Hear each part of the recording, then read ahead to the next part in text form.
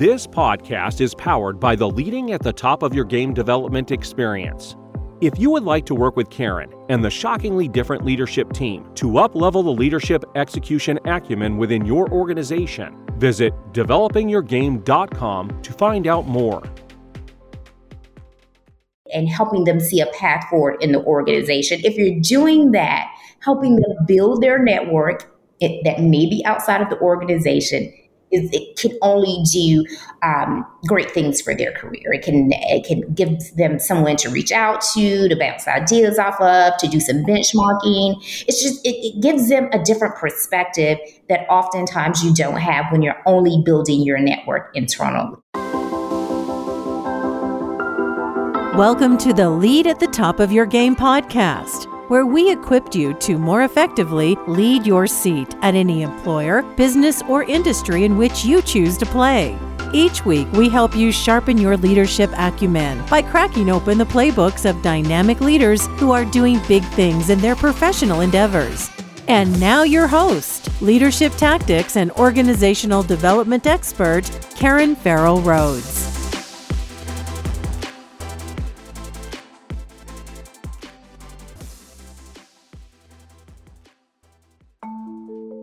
Hey there, superstars. This is Karen, and welcome to today's episode. You know, every executive leader I know is dying to see the true potential of their staff, and every employee I know is dying to show their brilliance at work. I'm a true believer that everyone has personal brilliance inside of them, and whether it's being talented as an expert, or being an amazing salesperson, or maybe an incredible team player, we've all got a little dose of that secret sauce within us. The trick is coaxing it out of us in a way that enables and inspires us to perform at our best. And once we do, leaders feel empowered to serve their teams at the highest level, and individual contributors feel confident in taking calculated risks to do their very best work. The problem is that most business people are not taught how to clearly or powerfully navigate workplace dynamics in order to bring out the best in both themselves and others. But luckily, Dr. Shania Saxton and I have a little insight on this for you today. She is the Director of Talent and Culture at Focus Brands, and we have a really rich discussion on what organizations can do to both nurture the brilliance of their employees and provide a safe space for that brilliance to thrive, even in times of failure. So be sure to listen to her addition to our Leadership Execution Playbook and my closing segment called Karen's Take, where I share a tip on how to use insights from today's show to further sharpen your leadership acumen. And now, enjoy the show. Hello, listeners. Welcome to our current podcast episode. I am super elated to have our guest today. Her name is Dr. Shania Saxton, and she has a long, illustrious history in the area of HR and talent development, and we'll let her tell a little bit more about her story. But welcome, Dr. Shania. We're so happy to have you. Thank you. I'm happy to be on the podcast, Karen. Thank you for having me. Awesome. Well, before we get started, I would love for you to share with our listeners just a little bit about your childhood story, a little bit of how you grew up, and then can you give us a little bit about some of your current professional endeavors? Absolutely. So I am originally from a small town, and I do mean small town, in Southeast Georgia. I grew up in Metter, which is probably about 2.5, 3 hours east of Atlanta. So midway between, I tell people it's midway between Macon and Savannah. That's the sweet spot. And growing up in a very small town, there were some advantages. You really had an opportunity to get to know everyone, which means you were never stuck at softball practice without having a ride home if your parents couldn't pick you up. But it also meant that if you did anything during the day at school that you didn't want your parents to know, that was not happening. They knew. My mom, for most of my high school years, she worked for the county. And so everyone knew her, so I could not get away with anything but going to school and playing softball. That was it. Because the word's going to get back to mama, huh? Absolutely. The word was definitely going to get back to mom. So there were no secrets growing up in a small town. But Amen. I would say if I think about that experience and growing up in a small town, I didn't have, there were not a lot of Black women who had careers outside of education that I could really use as a blueprint for what I wanted my career to look like. So I just assumed that I always knew I was going to go to college, but I thought I was going to be a teacher, right? And then once I got a little older, I said, no, I don't want to do that. I want to go to law school. I want to be an attorney. Don't even know where that came from, but that just made sense. That's what I wanted to do. Fast forward, I went to undergrad at Georgia Southern, and I realized I didn't want to do any of those things. I wasn't really sure what I wanted to do, but I knew I didn't want to be a teacher, and I did not want to go to law school. I was in a HR course, and I remember my professor asking what was my major, and at the time, my major was marketing. And she said, well, what do you think about HR? I said, oh, no, I don't want to do that. That's dealing with people and problems, and that's not my jam. So I'm going to try this marketing thing because I think it's going to be fun. And she said, okay. And that was the end of that conversation. But fast forward, I graduated from Georgia Southern with a BBA in marketing, and really never used the marketing degree. My official first job, I worked for Bank of America, and I transitioned into a call center, into a learning and development role, and I haven't looked back since. Fascinating.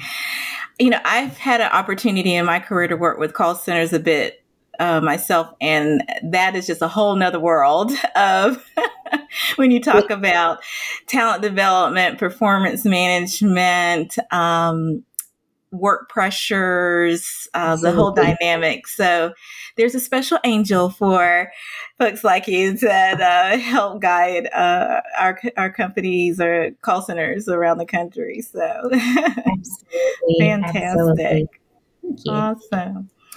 Well, one of the things we wanted to really delve deeply on, and I know you're very passionate about, is around employees being able to really understand their brilliance, organizations providing the air cover, space, and grace for employees to be able to demonstrate that, and how those whole dynamics work. So I'd love to hear some of your thoughts around that, and what have you seen work well and then not so well? Absolutely. I really think that organizations should create the system, create the culture, dismantle or deconstruct any of those systems that don't allow their employees, that talent, if you will, to be what I like to say is brilliant out loud. I recall early in my career, I probably stifled my growth because I had these pretty good ideas, but I wouldn't share them. I thought, well, I'm not the most senior person in the room, or maybe someone else has been on the team longer than I have, so I probably shouldn't say anything. And then someone else would share an idea, and it was very similar to the thoughts that I didn't share and that I was holding in. And so I think it's really important for the organizations to think about, how do you do that? A part of it is around how you bring people into the organization, how you help them get to learn not only their role in their team, but get to know the organization across functions, across the COEs, across the brands, however the organization is structured. I think that's so important. And that gives your talent that level of comfort when they know the business. That I think that gives people the foundation that they need to be able to then go out and share their ideas, because they can make the connection between, here's what this function, or here's what the organization does, and here's what I do, and here's how we kind of bring the two of those together. So what works well? Making sure that people build relationships early, give them exposure to work outside of their scope of responsibility. Give people a safe space to fail fast, meaning don't put so much pressure on someone getting it right all the time. Instead, give them, as you said, give them some grace where the culture is you're not going to always get it right, and we're okay, because we know that that's where really great ideas emerge when maybe you don't get it right. We want you to learn from maybe some of those initiatives that didn't go how you thought that they would. We want you to learn from those, and we're going to give you space to do that. And I think if you can do that and embed the coaching and the feedback, I think that is really where you can ignite that passion in people and give them that safe space that they need to try new things and think about their work in a way that they haven't before. And I think that's when innovation really happens, and you see those really great, bold ideas that we really want people to bring, but we have to create the space for them to do that. Those are just fantastic nuggets, and you're so right, because I've seen it work well throughout my career in corporate, and I've seen it fall flat on its face as well. And I don't know about you, but I observed that when there's not a culture of openness and, like you said, willingness to let individuals try and fail, but fail fast, if the leadership at all levels does not focus on providing that space, then employees just shut down, right? Because they're very observant of if they watch their colleagues trying to make a suggestion or do something and someone shuts it down, then they don't even raise their hands or they don't speak around that. But it's ironic that when I talk to executives, they always say, I want to see more out of my people. I want to know what we can do to improve. They're, here doing this day in and day out. Then I hear employees say, I really want to bring a lot to the table. I want to show, ideas that I have for improvement, but I can't understand, me personally, why we don't do, or organizations don't do a better job of matching that need. The leaders want to see it, the employees want to do it, but for some reason they're still hitting heads. Do you see that as well, or have you in your experience? I have seen it, and I think sometimes we get so focused on that, which we should be, right? We should be focused on, okay, what's the result? What are we driving for? But sometimes I think we can get so laser focused on that that we may revert back to the way that we've always done it because we know we're going to get the results. We revert back to those who we know can get the results that we want. And so we're not bringing the other people into the conversation, right? Maybe someone who's newer in the organization, or maybe they're not new in the organization, but they bring in a different perspective. We're not bringing them to the conversation. And I think, Karen, it goes back to even sometimes some of our biases, right? We think we have a bias for working with those who have similar ways of working or have similar ideas. I think that gets in our way a lot, more often than we are probably willing to share. And it's really important that that as leaders, that there's that level of self-awareness, right? When you understand, hey, I'm actually doing this. I'm not creating this space. I'm setting the strategy, and then I'm also a little bit too into the details of the execution, and my people can't do it, and they feel like they have to do it the way that I want it done. No, I agree. I so agree. So I want us to pull back the layers of the onion just a little bit for our listeners. And what advice would you have for a people manager who is talking to one of their direct reports, and their direct reports may be saying, I don't know what my brilliance is or what I bring to the table. Do you have any coaching that the managers can say or do, or questions that they can ask to help their employees really uncover their own personal brilliance? Or any thoughts around that by chance? I do have thoughts around that. I think everyone is at a different place. Someone may be at the discovery place where I need to discover what my brilliance is, and someone else may be more in the aspirational phase where I know I know what I aspire to do, and I may need some support and guidance on how to get there.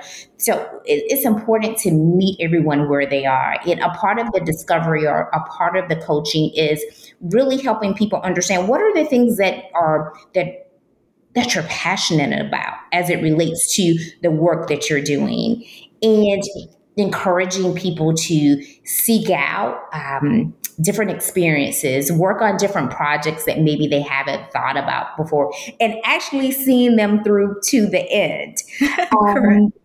And I say that because oftentimes there may be a project or initiative that someone is working on, and maybe a piece or pieces of the work may not be exactly what someone had in mind, but it's very foundational. So once we get through the foundational pieces of this is where the real fun, the real ideation, and the real innovation happens. So really coaching people to see it through to the end, I think, is important. But it's all about, what do you want to, well, I guess if you don't know what you want to do, that's a tough question to put out there.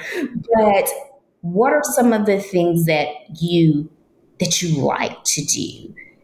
Right? What are some of those parts of the business that fascinate you and that you want to know more about? So it could be whether it's doing a job shadow, it could be even doing maybe a gig, if you will, and another part of the organization where you have a very specific expertise that you can bring to this project, and you do that, but it gives you exposure to a different part of the business. So I think all of those are things that you can help people do. Have those informational interviews with others in the organization, and also building their network outside of the organization. Can you say that one more time? Because that's worth repeating.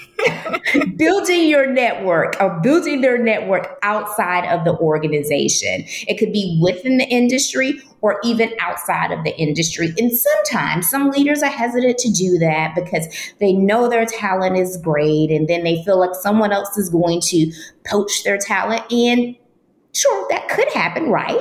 But that's the likelihood of that happening. It's probably going to be contingent upon, well, are you developing them and helping them grow and helping them see a path forward in the organization? If you're doing that, helping them build their network that may be outside of the organization, it can only do great things for their career. It can give them someone to reach out to bounce ideas off of, to do some benchmarking. It's just, it gives them a different perspective that oftentimes you don't have when you're only building your network internally. You're so correct. You're so correct. And I've found that a lot of individuals get so comfortable within their current employer or company, if they own their own company, that they miss the external network as well. Because you're right, it brings so much additional learnings and perspectives, as well as opens potentially future doors for new opportunities down the road. So that is extremely, extremely important. One other thing I wanted to delve into, you were talking about how to help individuals truly understand their brilliance if they didn't know it up front. But I've also found it helpful to have individuals reflect back on, say, their work for the last 3 to 6 months and identify experiences and the learnings that they've gained and how they shine during that. When they a lot of times brilliance can be brought to the surface for individuals with reflection. And to your point, you had some great questions on asking them, what did you enjoy? What would you love to do more of for almost free? Where were your passions? How did you impact that made you feel good? Those types of reflection experiences can also be valuable as well. Yeah, definitely. Fantastic. So I'm curious, in your opinion, well, let me start with this question first. What were some of the traits? Think about some of the leaders that impressed you. It could be in your work history or it can be external people. But what were some of the characteristics that impressed you for great leaders? Absolutely. I think the leaders that I've experienced in my career who really made a meaningful impact, their level of emotional intelligence and self-awareness was almost unmatched. That's one of the things that I think I've seen in really great leaders. They seek out ideas from others, and they rely on their teams to leverage their expertise in a way that allows them to shine. And it goes back to the failing fast, I think, too. They create a space where their people feel comfortable trying new ideas. I would also say a leader or leaders that I think have just made a lasting impression. One of the things that really stands out is they can hold their own too. They can hold their own, but still maintain relationships. And they can do it in a way that's respectful and they still garner respect.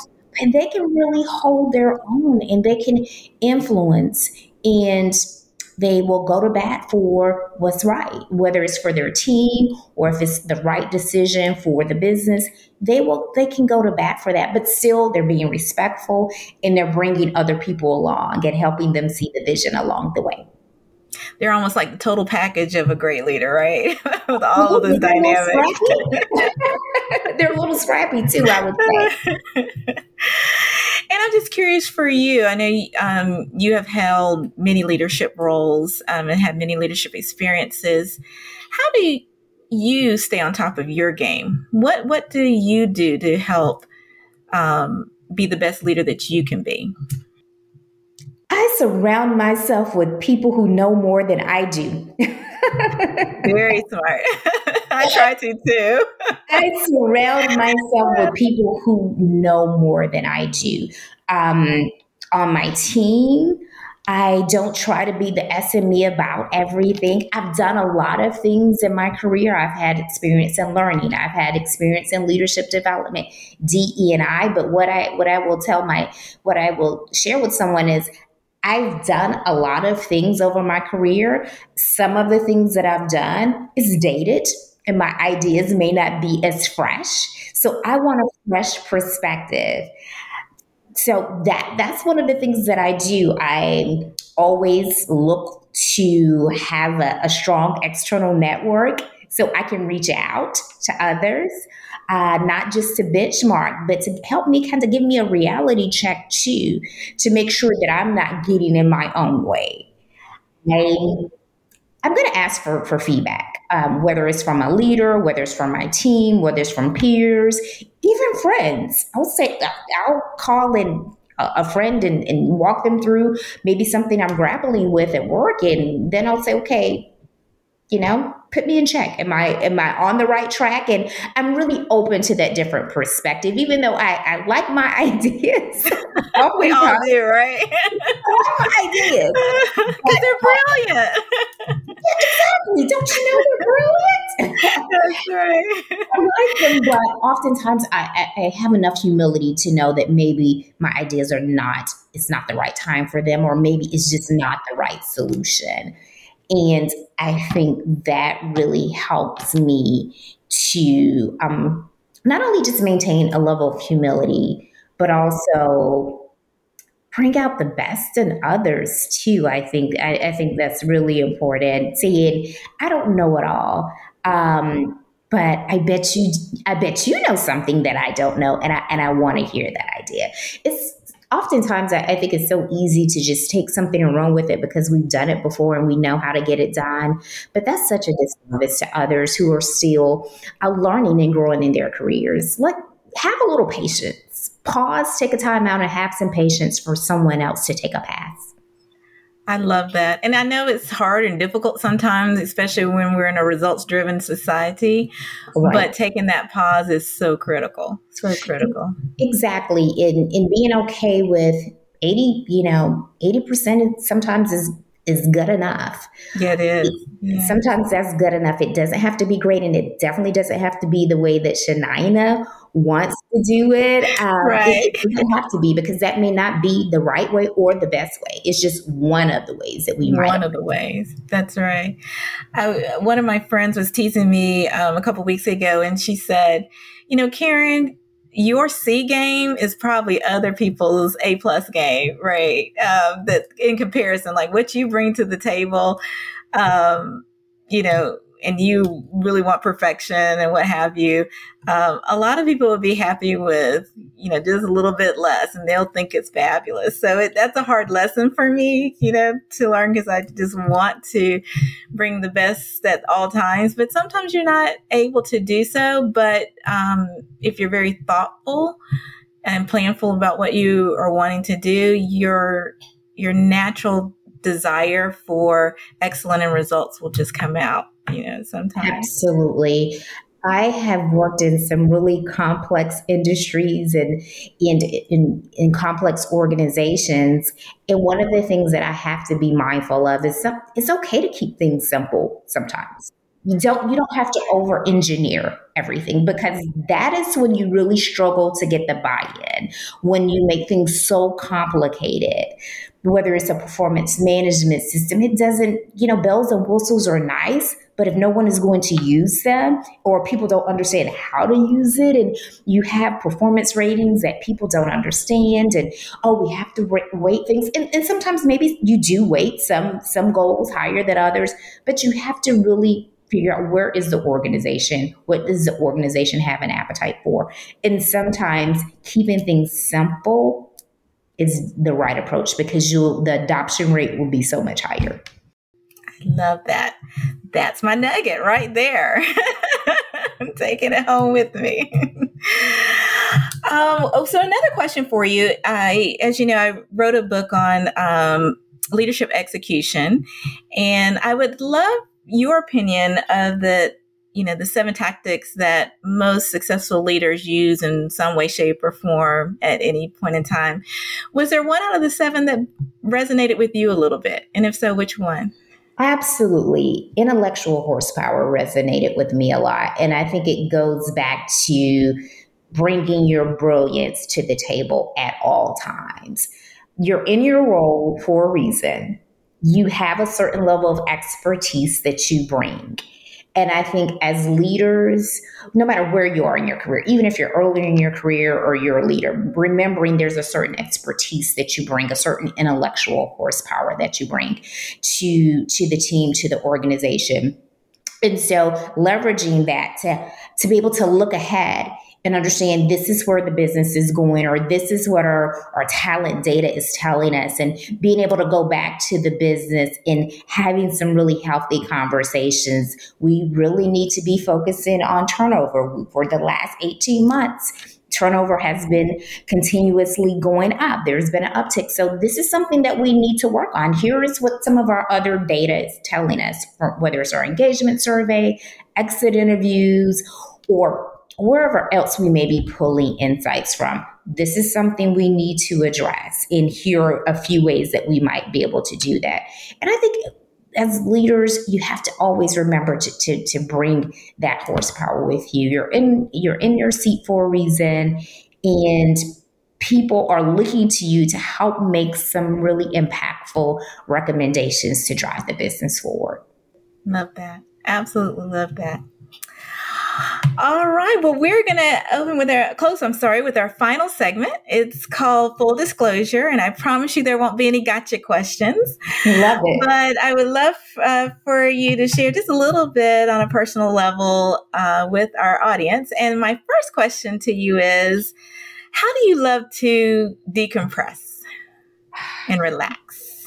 How do I love to decompress and relax? I like going for long walks. Most days I'll kick off the morning with the walk. The gym may or may not happen.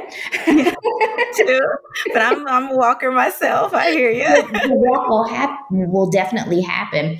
And that's so important for me because it's my time. It's my time, it's my 45 minutes, my hour to myself to think about my day, to reflect maybe on some things that didn't go as well as I wanted them to go. And okay, what did I learn from that? And what can I do differently? It's my time to think about, okay, what are the 2 or 3 things that I am going to accomplish by the end of the day or by the end of the week? And then just from a health perspective, I think getting those steps in is important as well. It is very much so. We're 2 peas in a pod in that respect. So can you tell me one song that would be on your music playlist? I can. It's actually my school's fight song. It's an older song, but it's Eye of the Tiger. Eye of the Tiger? Eye of the Tiger is my school. Oh my goodness. Yes. Eye of the Tiger is my school's fight song. And so that has been on my playlist since I can remember I guess it was our fight song since like the 80s, I guess. And I grew up in the 80s, early 90s. Mm-hmm. So that is always going to be on my playlist. Oh my gosh. The reason why I'm laughing is because a couple of episodes ago, one of the guests, that was their song, one of their songs on their playlist. And then, my last big role in corporate America before starting my own firm, I worked with Microsoft, and that was one of our theme songs at the company too at the time. So Eye of the Tiger, I think we single-handedly made it number 1 between our networks. That's so funny. So can you tell me one of your pet peeves? It can be anything. What are my pet peeves? One, just one. One. Not letting someone finish their thought or idea. That is a huge pet peeve, interrupting in talk. And I know we all do it. I'm guilty of it too, but I try to be so mindful of it. Because oftentimes what it tells someone, especially in the work environment, is I'm not really interested in hearing what you have to say. That's right. And I know sometimes we get so excited and we have questions, and I can give you a pass there. But if the interruption is not intentional, yes. Meaning that you're just finishing someone's thought or you're taking the conversation in a different direction, that frustrates me a little bit because I want to know what you have to say. I want to hear your ideas. And I think what that can do over time is really cause people to shut down and to just stop sharing. Absolutely. You're so right. All right. 2 last questions and then we'll wrap up. The first one is, let's see. I have so many in my mind. You know what? I'm going to do another fun one. What is your favorite beverage of choice? And it can be a cocktail or a non-alcoholic drink.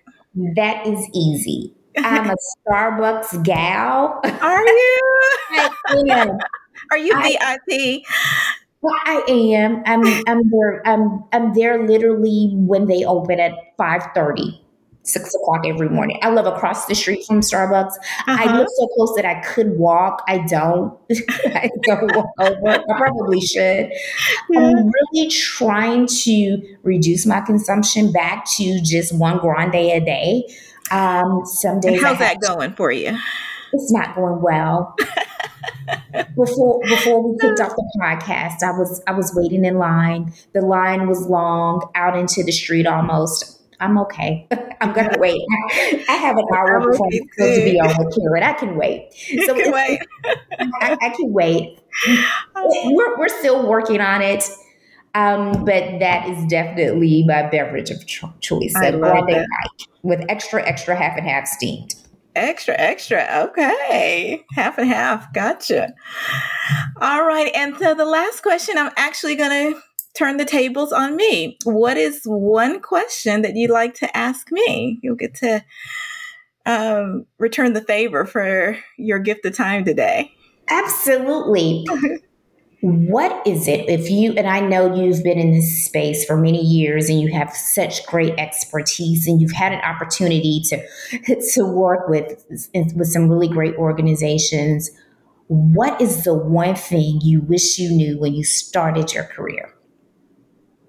Oh, wow. That's a fantastic question. I wish I knew, and it's kind of on the theme of what we've been talking today, but I wish I knew that even the senior executives are insecure too.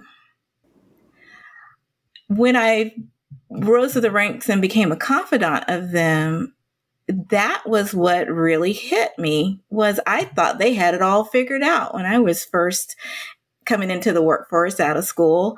They had the fancy titles and, they were being renowned in their industries and they were speaking on panels and conferences and they seemed so confident in front of the employee population. And I'm not saying that they all aren't, but it was very eye-opening to know that they are human too, that they have insecurities and always would be open to even better suggestions than their current thinking. Because one of their biggest fears, as I learned, is that they had a fear of failing because their failure was on a broader scale and impacted a whole lot more employees and potentially jobs. So to your point about giving a little space for fear of failing, they really had a fear of failing for a number of reasons. So I guess to sum it up is that the C-suite are human too. Absolutely. I would absolutely agree. And I think sometimes too, if I, go back, I think that fear of failing and not being brilliant out loud for a fear of maybe not getting it right kind of goes back a little bit to childhood and how I grew up.